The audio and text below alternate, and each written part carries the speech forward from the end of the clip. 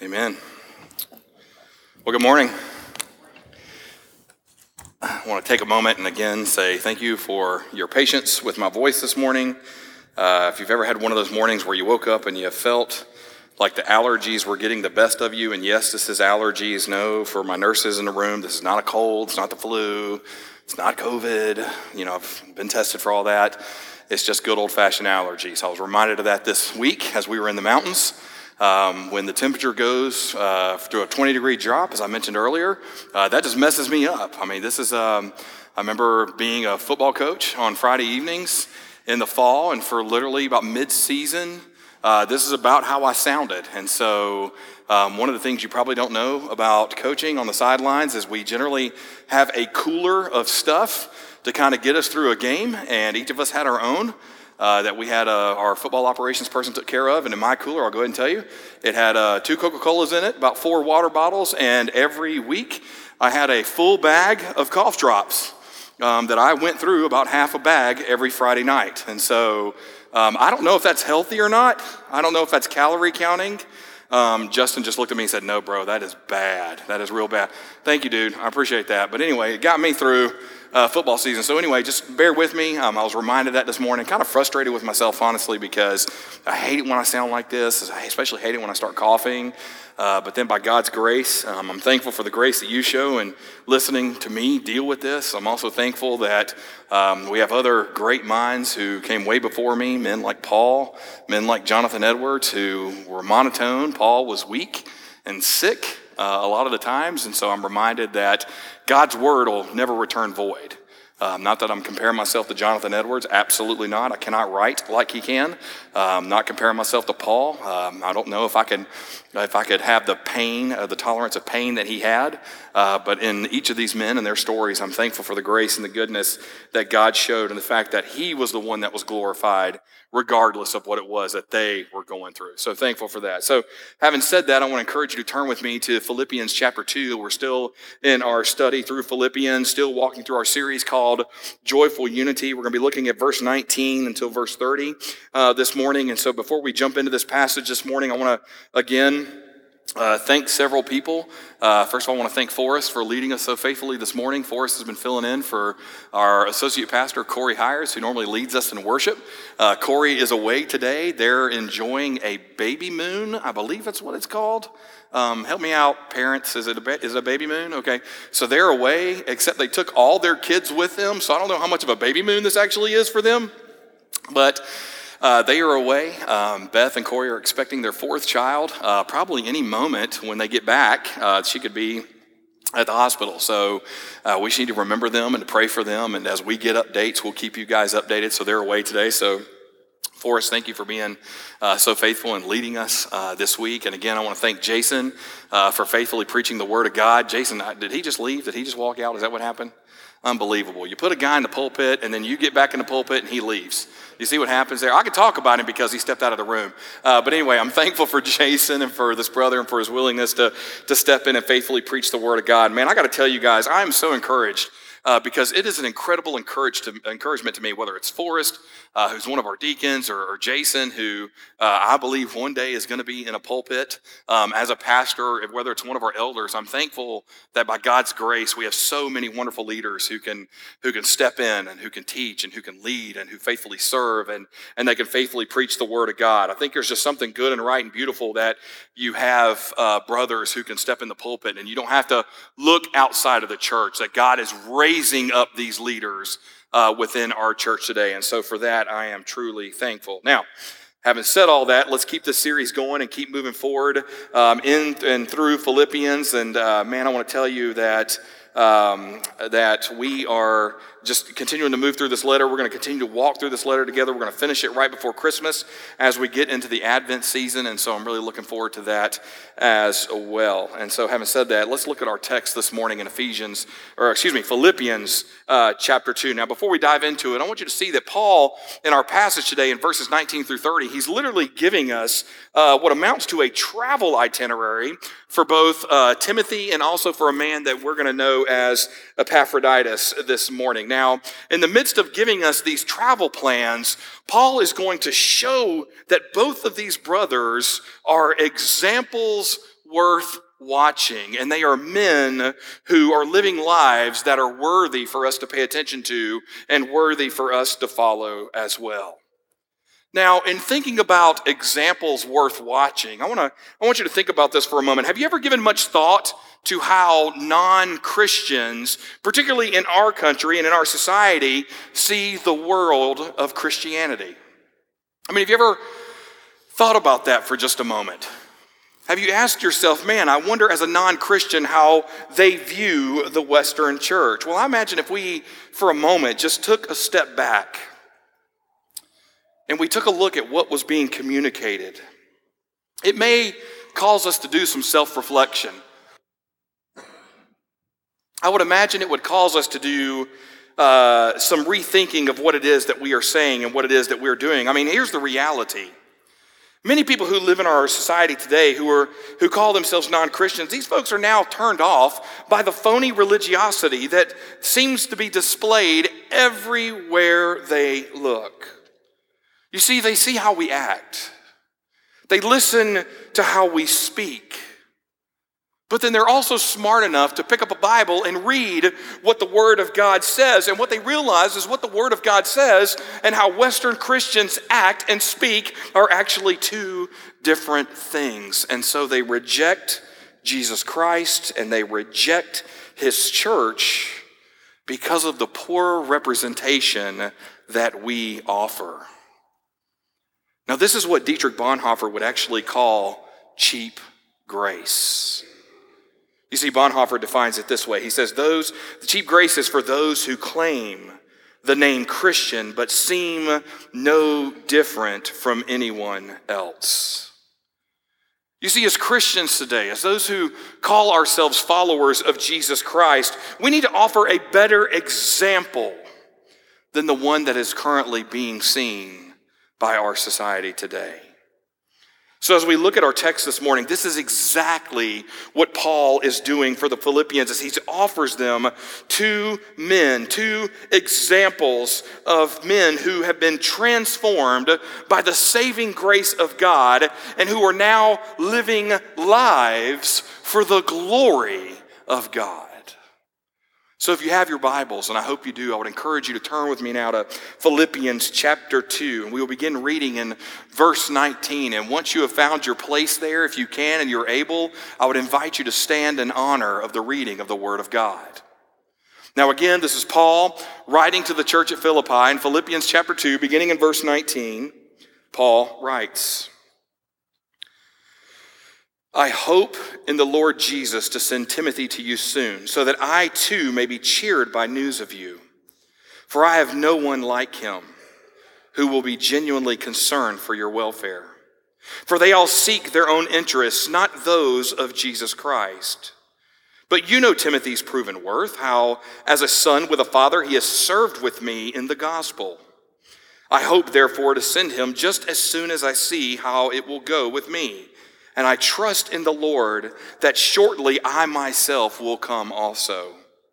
I have thought it necessary to send to you Epaphroditus, my brother and fellow worker and fellow soldier, and your messenger and minister to my need. For he has been longing for you all, as has been distressed, because you heard that he was ill. Indeed, he was ill, near to death. But God had mercy on him, and not only on him, but on me also, lest I should have sorrow upon sorrow. I am the more eager to send him, therefore, that you may rejoice at seeing him again, and that I may be less anxious.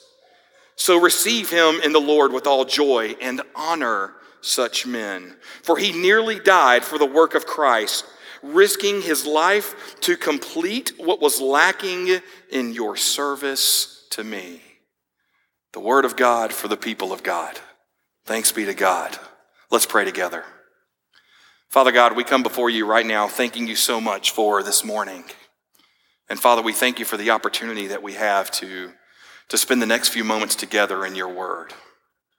Father, I pray that as we have sung the word this morning, as we've heard the word spoken, as the word has been prayed over us, Father, I pray that you would continue to be glorified as we unpack this passage together. Father, we ask that by your grace, through your word, that you and you alone would speak. And so, Father, we pray in these next few moments together that you would be glorified. Lord, we love you. We praise you. And Father, we thank you. God, we thank you for loving us first. We thank you that you delight in us. And Father, we pray in these next few moments that you would move mightily. Father, again, we love you. We say thank you. And it's in your precious and holy name we pray. Amen. Thank you. You can be seated.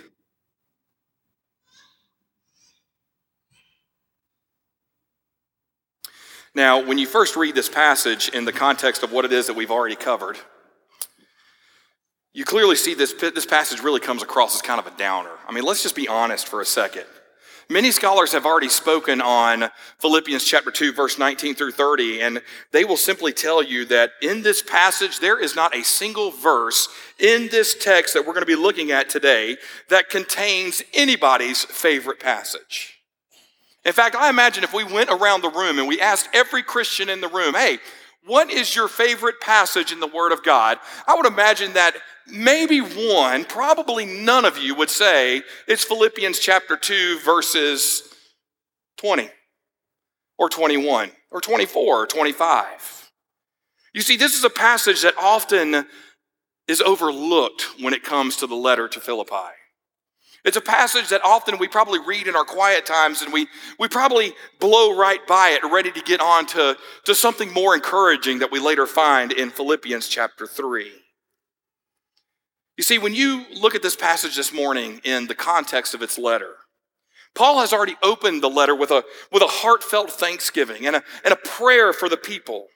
He then moves into a Christ-centered ambition, and then from there he gives us a thought-provoking challenge, which is then followed by a plea for unity that comes from humility. And then from there, as we already read this morning together, he gives us a hymn of the mindset that we as believers in Christ should share and have together. And so before we then move from all these words that Paul has already said, by the time we get to verse 19 through 30, and then you begin to look ahead into chapter 3, which we're going to see some even more powerful and encouraging words from Paul, Paul now draws our attention in our text today to really what can amount to the travel plans of two men. I mean, literally what you're looking at is a travel itinerary. And so I imagine that most of you may read this passage and you may think to yourself, why can't we just skip this one? I mean, I get it. There's Timothy. Paul's eventually going to send him. There's Epaphroditus. He is being sent. Well, my hope and prayer today is that we will see that this passage is actually calling us to Christ-likeness. And so my hope is that we would consider Paul's words here very carefully. So let's ask the question this morning. Why do we need a travel itinerary right here in the Word of God? Well, clearly and simply, Paul believed in communication. He believed that communication was important, and so he wanted the church to be aware of some of the plans for some of their own leaders. Now remember, Paul didn't have social media. Okay? Paul couldn't just tweet about Epaphroditus. He couldn't send out a Facebook message about Timothy. He couldn't make a Zoom call.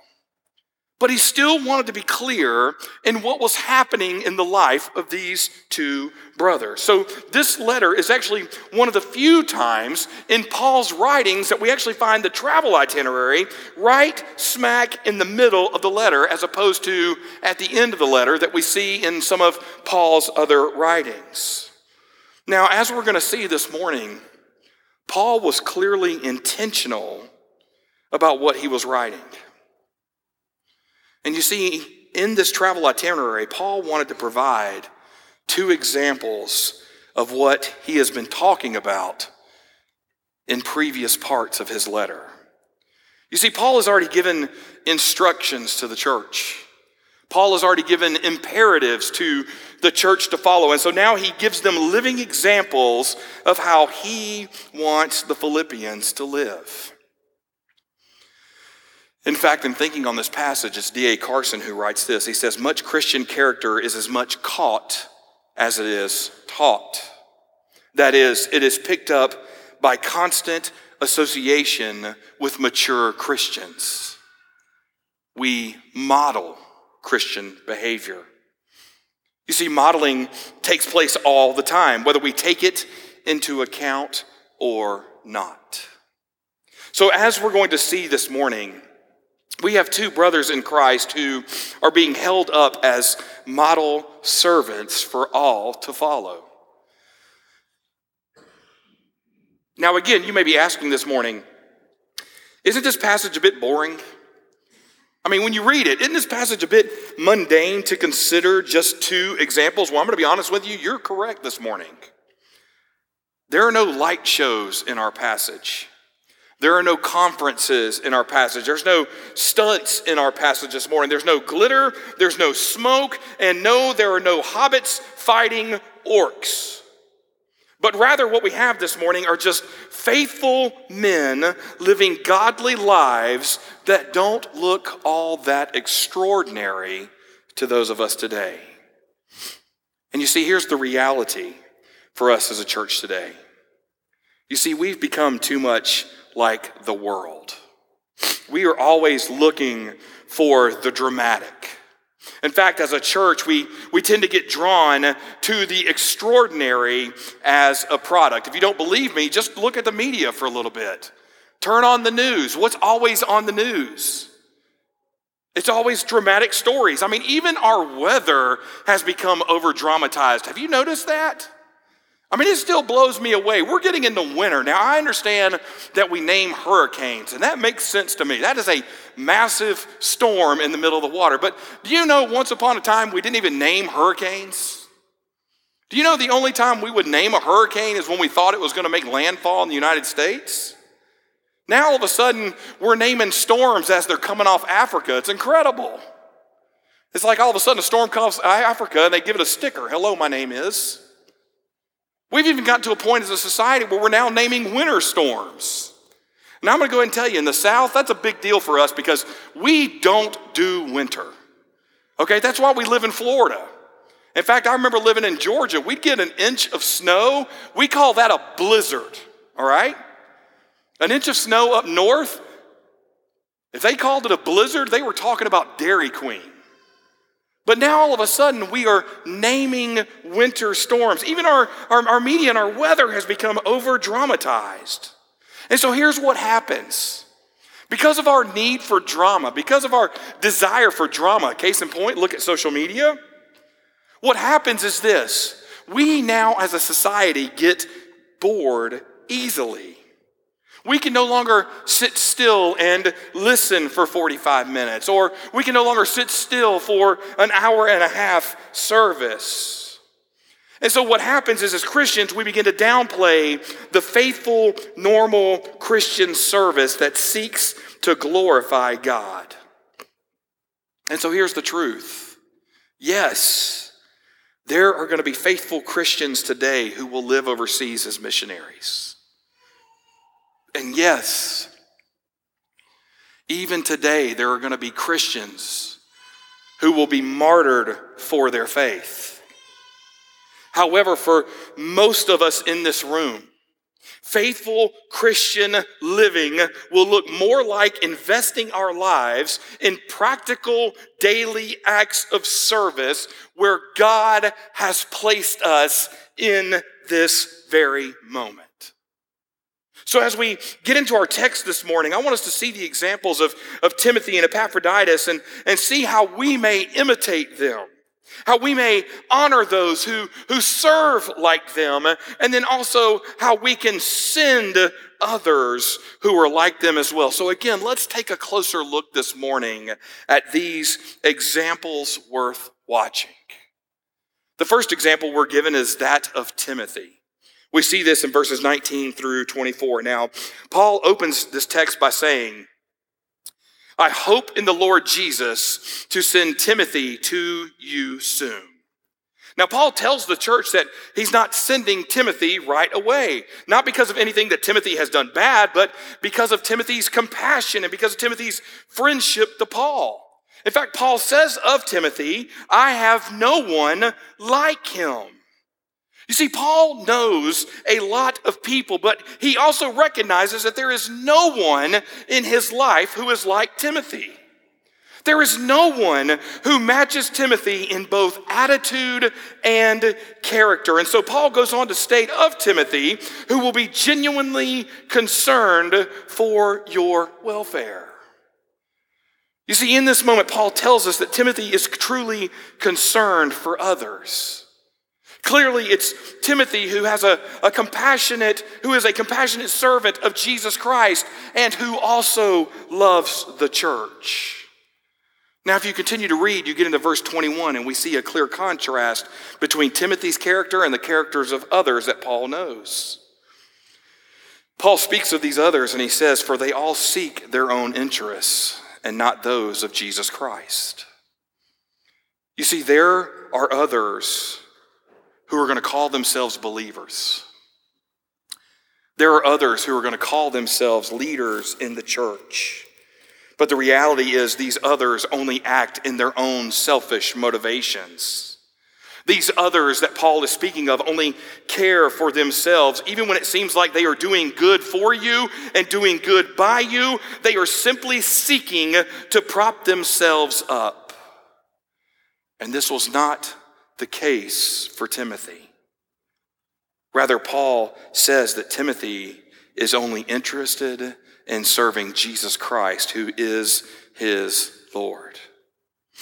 You see, for us today, we need to pay careful attention to what Paul is saying about Timothy. You see, serving Jesus Christ involves serving others within the church without seeking self-promotion. So our service to Jesus Christ and our service to Christ's church should flow from our love for others and for Jesus' glory, as opposed to our own selfish agendas. Now, in this passage, Paul is clearly acknowledging the tension that exists in the church at Philippi. Now, I love this because I was talking about this with Aria earlier. Aria came and just blessed me this morning. By the way, you want to find an easy way to encourage your pastor? Come up to him before service and start talking to him about the passage he's going to preach. Thank you, young lady. That was wonderful. And she was asking me the question about that verse 19 and what that news meant that Paul was looking for. And what we clearly find out from Paul is this, is that Paul is clearly acknowledging not only the good news that he hopes to hear and has been hearing, but at the same time, he's acknowledging the tension that is in the church at Philippi. Yet at the same time, Paul's going to tell the church in his letter back to them that Timothy is now someone they can trust. You see, this is my prayer for us today. My prayer for us as members of Southside Baptist Church is that we too will be the same kind of people that can be trusted within the church. That we would be the same kind of people that would pursue the same compassion that flows from a heart set on serving Jesus Christ. And so as a body of believers, we need to remember that we do not serve for the admiration of man, but rather we serve for the adoration of Christ Jesus, who is our Lord. So why do we serve? Do we serve for our own interests, or do we serve for the glory of the Lord? Do we serve today with a Christ-like compassion, or are we driven by our own accolades? You see, as a church, my prayer is that we would not become so self-absorbed that we begin living for the praise of others, that ultimately we would miss the call of serving for the glory of God.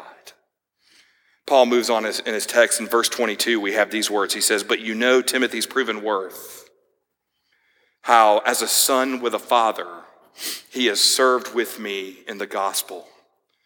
Again, we see that Paul clearly loves Timothy. Now, if you were with us back when we were walking through 1st and 2nd Timothy, we've already established how much Paul loves Timothy. And so here Paul again shows us the family nature that he shares with Timothy, but not only with Timothy, but the family nature that we now share as a church.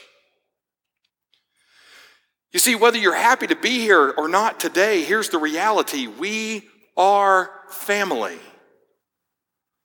Again, did anybody have that song run through their head as soon as I said those words? Yeah, Miss Mary nodded at me. You're singing it. I bet you are. You see, Timothy wasn't just some random volunteer in the church. Timothy had proven his worth.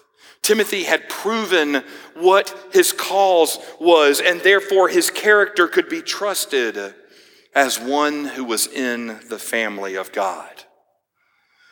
And so Paul continues. He says, I hope, therefore, to send him just as soon as I see how it will go with me.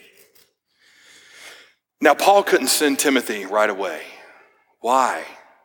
Because Paul needed Timothy. Paul treasured Timothy's friendship. And so here we see that Timothy is a true friend who knows how to help sustain Paul. Now, let me unpack that for just a moment, because there's a lesson that we can learn between the relationship that Paul and Timothy share with one another, not only as the family of God, but also as friends. You see, the best friends are those who serve and care for you like Jesus Christ would serve and care for you. And so we have to ask ourselves this morning, when it comes to our own friendships, are we that type of friend?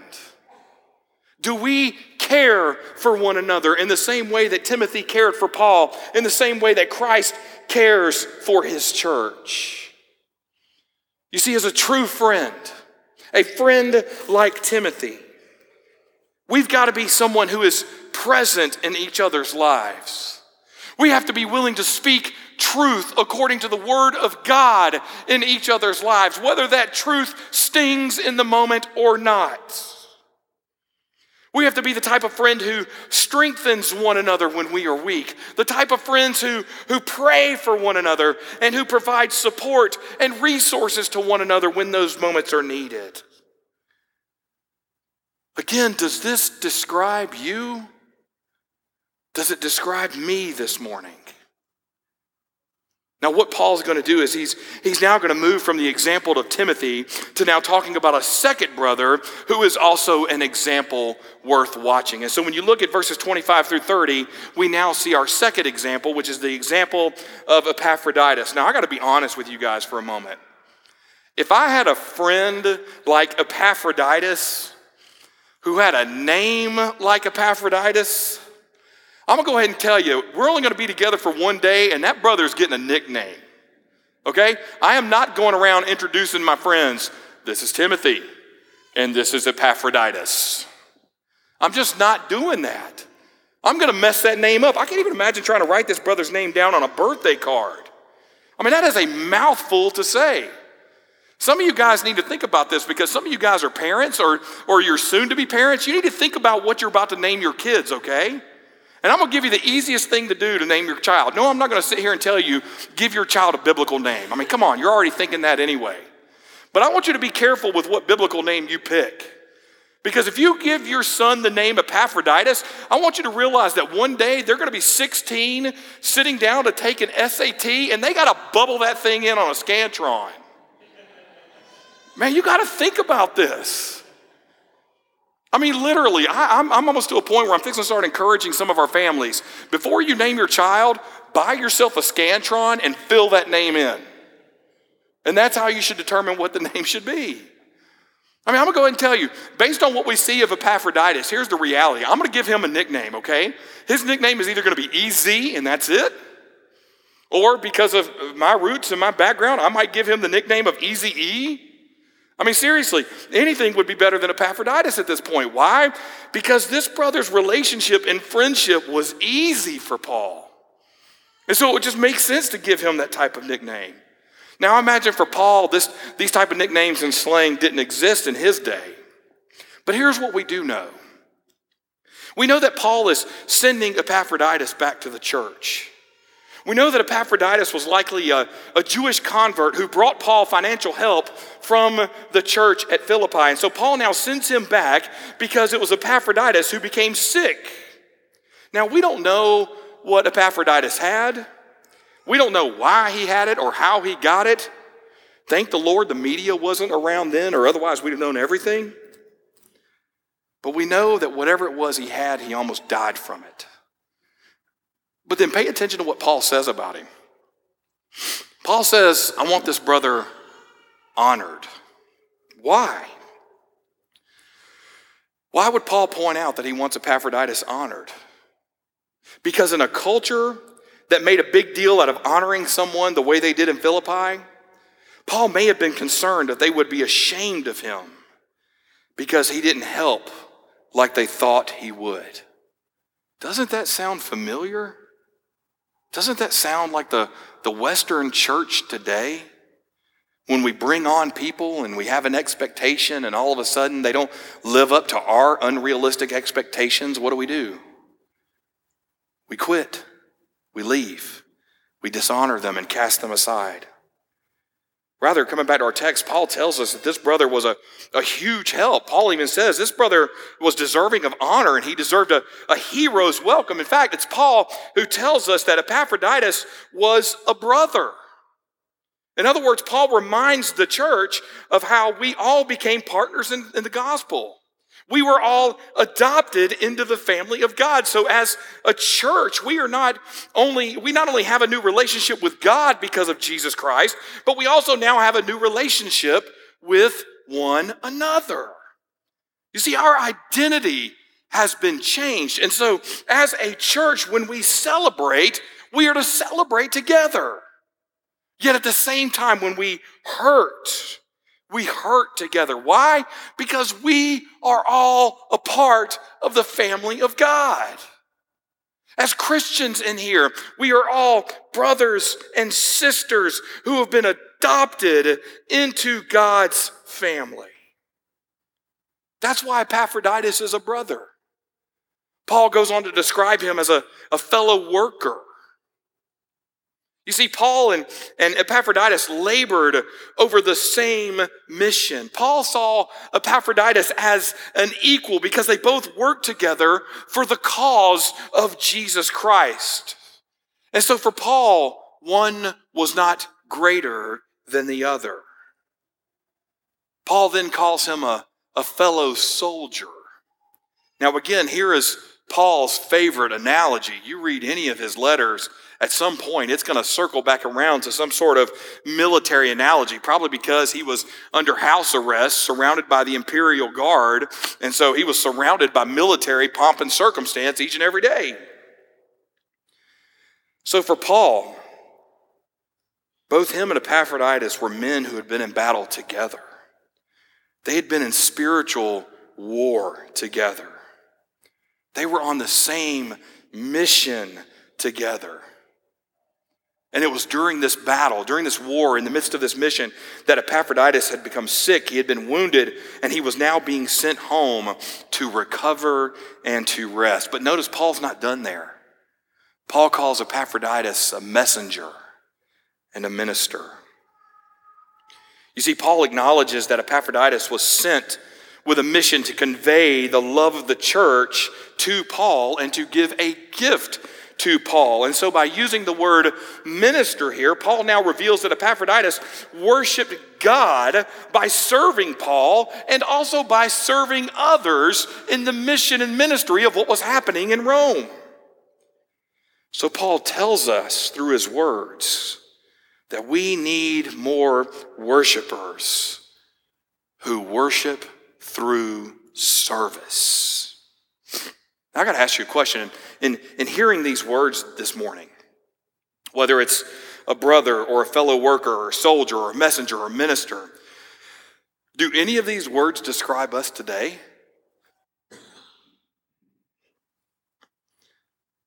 Can we say this of another family member this morning? Better yet, can it be said of us? Now, Paul's going to continue from there in verse 26, and he's going to tell us of Epaphroditus, for he has been longing for you all and has been distressed because you heard that he was ill. Now, I want you to think about these words for just a moment. Think about what Paul is saying for a moment. Epaphroditus was the one who was sick, but at the same time, he wasn't concerned about himself. Rather, notice that he was concerned about the anxiety of the Philippians. Now, I want you to think about that for a moment. Think about how we respond when we get sick. I mean, just pause for a moment. I'm going to go ahead and be honest with you guys. When I get sick, my first thought is not for the people around me. And you're probably the same way. You know what my first thought is? My first thought is, I want to be in this bed, I want some soup, I want some Sprite, and I want my mama. That is my thought. I mean, it really is. And then my wife, being loving and gracious, comes into me and says, suck it up, buttercup. I'm kidding. She gets the soup and Sprite too. But then I hear that as well. She wants me to be tough. But that's what happens. I'm like got a cold, barely a 99 fever, and I'm done. Does anybody share that sentiment with me, or is it just me? Thank you. God bless you people for being honest. The rest of y'all are liars, I'm telling you. I know how you are. Don't lie. But notice this about Epaphroditus. When we read these words, we read in the Greek that he anguished for the church at Philippi. He was concerned for them, the same way Jesus Christ anguished in the garden for the people. You see, Epaphroditus still wanted to put others ahead of himself, and even though he was near death, which sounds exactly like Jesus Christ, he still had the people in mind. In fact, the only difference between Epaphroditus and Christ at this moment is this: Christ did experience death. Paul goes on to say in verse 27, he says, indeed, he was ill, near to death. Now, Epaphroditus nearly died in this moment. Yet notice his focus. Notice his focus was still on the mission of God. Notice that his focus was still on serving others. Now, I don't know about you, but this is really convicting for me this morning, and I hope it's convicting for all of us as well. Epaphroditus got sick and almost died, and yet he still wanted to serve. Now, you may be thinking, why is that so convicting for us this morning? Well, I want you to think about this for a moment, okay? This man was sick and nearly died, and he wanted to serve, yet we in the Western church, when we have a rough week, we want to skip church.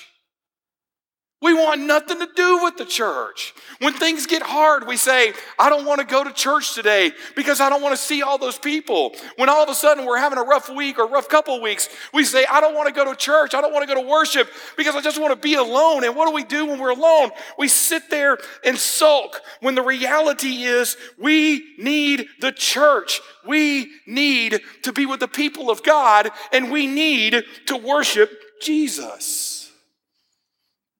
Why are we so quick as a Western church to all of a sudden bail on the church when our lives get hard? Man, I'm going to go ahead and tell you, it really scares me. And I was challenged by this past week. But it scares me to think what it's going to be like to be in glory with these brothers. It scares me to think about what it's going to be like to be with the New Testament church when we get into heaven.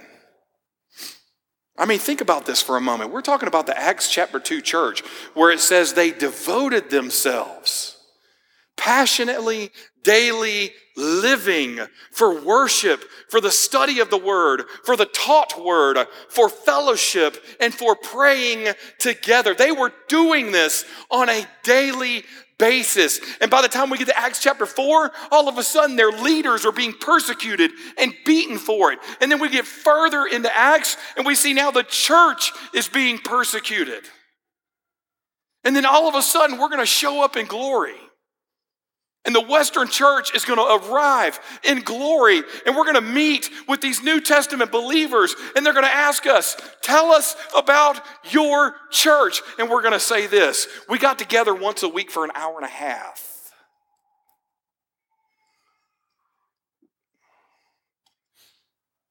They're going to ask us, was it because you were facing persecution? No. When did you guys get together to pray? They're going to ask us. An hour on Sunday afternoons. Again, is it because you face persecution? No. Huh.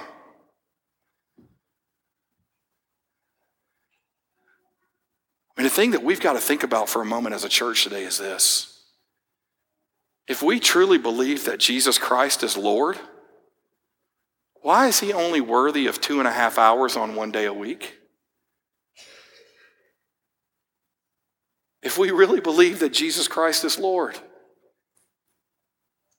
how can we look at the New Testament church in Acts and say, look at this church that faithfully gathered together daily? I mean, these were grown men. These were grown women. My fear is we're going to get to glory and man, we're going to look weak in that moment. And so I'm going to tell you as a church, we need to take stock of what we're doing. We need to get it together. We got to stop comparing ourselves to other churches. We got to stop asking the question, well, why are we not doing it like the church around the corner? Why are we not doing it like this church over there? Listen, that's the mission that God has called them to.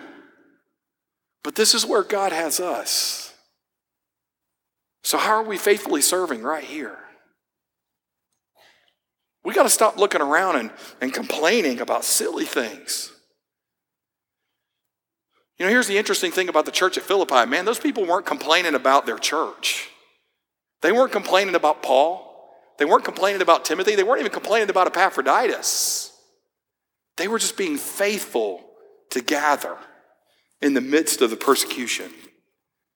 And yet here we are as a Western church, we complain about carpet. We complain about clothing. We complain about music. Why? If what we're doing is seeking to glorify God, then doesn't it matter that God is the one that's getting all the glory as opposed to our own personal preferences being met? You see, as a church, as members of the body of Christ, we're not going to get to heaven all of a sudden and they say, hey, there's the South Side section, go sit with them, which, by the way, that will be an interesting section. Okay, because I don't know if y'all noticed this or not. I noticed this when I was out of town. There's like a Southside Baptist everywhere you go. Have you noticed that? It's like First Baptist, Second Baptist, Southside Baptist. I think that's like the third split. You know what I'm saying? They're just everywhere. There's going to be a lot of us. That's going to be great. But the problem is this. When we get to glory and we're worshiping God, we're going to be doing it together. We're going to be with the body of believers who faithfully served and worshiped at the church at Philippi. And so our goal and our hope as a church is this. We have to be faithful to serve where God has us and to make sure that God is given the glory the way Epaphroditus glorified God, even in the midst of his sickness. But now coming back to our text, notice this about Paul. Paul says of Epaphroditus, he said, but God had mercy on him, and not only on him, but on me also, lest I should have sorrow upon sorrow. You see, Paul tells us that Epaphroditus recovered because God is merciful. There was no other reason. And so here we see that Paul is acknowledging that we are simply here by the mercy of God. Now again, when Paul uses the phrase, lest I should have sorrow upon sorrow, Paul here is talking about his grief, but notice he didn't abandon his belief. Paul didn't abandon his phrase when he said to live as Christ and to die as gain. Rather, Paul understood that grief is a part of God's plan. And so Paul is now showing us again just how much he loves the people. You see, like Epaphroditus and Paul, we need God's mercies every day. The fact that we're gathered here this morning is a mercy bestowed upon us by God. The fact that we're healthy right now, that we're together, this is God's mercy at work. And thankfully, according to Lamentations chapter 3, verse 22, God's mercies are made new every morning. So God has not only covered our sin, but as we also read in Psalm 103, it is God who heals. And because he heals by his mercy, we can rejoice. You see, as Christians today, we don't deserve God's blessings, but we are recipients of them. And that's why God deserves all praise. Now again, coming back to our text, Paul then commands the church to welcome Epaphroditus with all joy and to honor such men, is what the text tells us. Now, again, Epaphroditus faithfully labored for the gospel. And so he should be welcomed in the same way that Christ would welcome him in glory. That's what Paul is telling us. And yet, sadly, when we compare this to our day in the Western church, and we look at not only society, but our church as well, we see in the church that it's only the famous and the most talented and the most powerful who are the ones that are being praised. And what Paul teaches us in this moment is that we should honor those who faithfully serve, even in the areas that many people think are boring and mundane. You see, as a Christian today, our ultimate goal is to honor Jesus Christ. And by honoring Jesus, we do this when we lift up those who are serving faithfully on mission. But at the same time, not only should we lift up those who are serving faithfully on mission, we should also lift up those and praise those who are faithfully serving in our nursery as well. Why?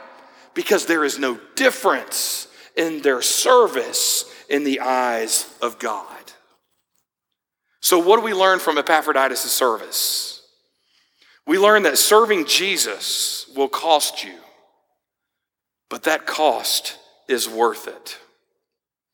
You see, a Christian life is a life that involves sacrifice, whether on mission or whether in the mundane. And yes, it can bring persecution, and yes, it can also mean a sacrifice of our own personal time as well. So here's the truth. Whether we are on mission or whether we are serving the local church, one thing we can always count on as a church is that our relationships around us will grow stronger when we faithfully serve together as the family of God. This is why Paul loved Epaphroditus. This is why Paul could say he loved Timothy, because he knew these men. Because he had faithfully served with these men. And I got to tell you, I don't know if you've noticed this or not, but even in our churches today, the greatest moments of growth that I've ever seen in a Christian's life is when Christians are serving together. Or when Christians go on mission together. They grow more in their relationship with the Lord. They grow more in their relationship with one another than they do when they have just a special event or they go off to camp. You see, advancing the gospel where the Lord has us is an easy way to build bonds of friendship within the church. And so many people come to me and they say, Pastor, I feel disconnected. I feel disconnected from the church. And here's the question I ask in return. Where are you serving? You want to get over feeling disconnected in the local church? Then find a place to serve, and you will be immediately connected with like-minded people. Coming back to our text, we also learn that we learn from Epaphroditus that the church historically has always been sustained. It's always grown. It's always been encouraged by the unsung heroes within the church. You see, we don't know much about Epaphroditus. We knew he was sick. We knew he helped Paul. We knew he was a fellow worker, a brother, a soldier, a messenger, a minister, and then he was sent home. People like that rarely get noticed. Notice Epaphroditus didn't write a book. Notice he didn't have a podcast. Rather, he was just simply faithful right where God had him. You see, that's my prayer for our church this morning, is that we would be faithful servants who seek to glorify God right where God has us. Now, don't mishear me on this morning. Yes, let's send missionaries. I'm all for that life. Yes, let's plant churches. That ultimately is the goal. But yes, as a local church, let's be faithful in the small things right where God has us. You see, Timothy and Epaphroditus are living examples that we can look to when it comes to what it means to be a faithful servant of the Lord. And it's through their example that we see that we don't have to be extraordinary.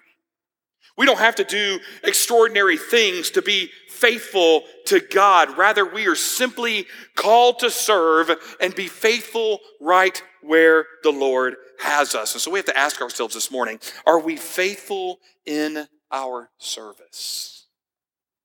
Do we seek our own glory, or do we seek the glory of God? Do we look to the needs of others, or are we looking to our own needs? Man, if you want another example to follow, then let me encourage you. Look beyond Timothy, look beyond Epaphroditus, look beyond Paul. Look to Jesus Christ.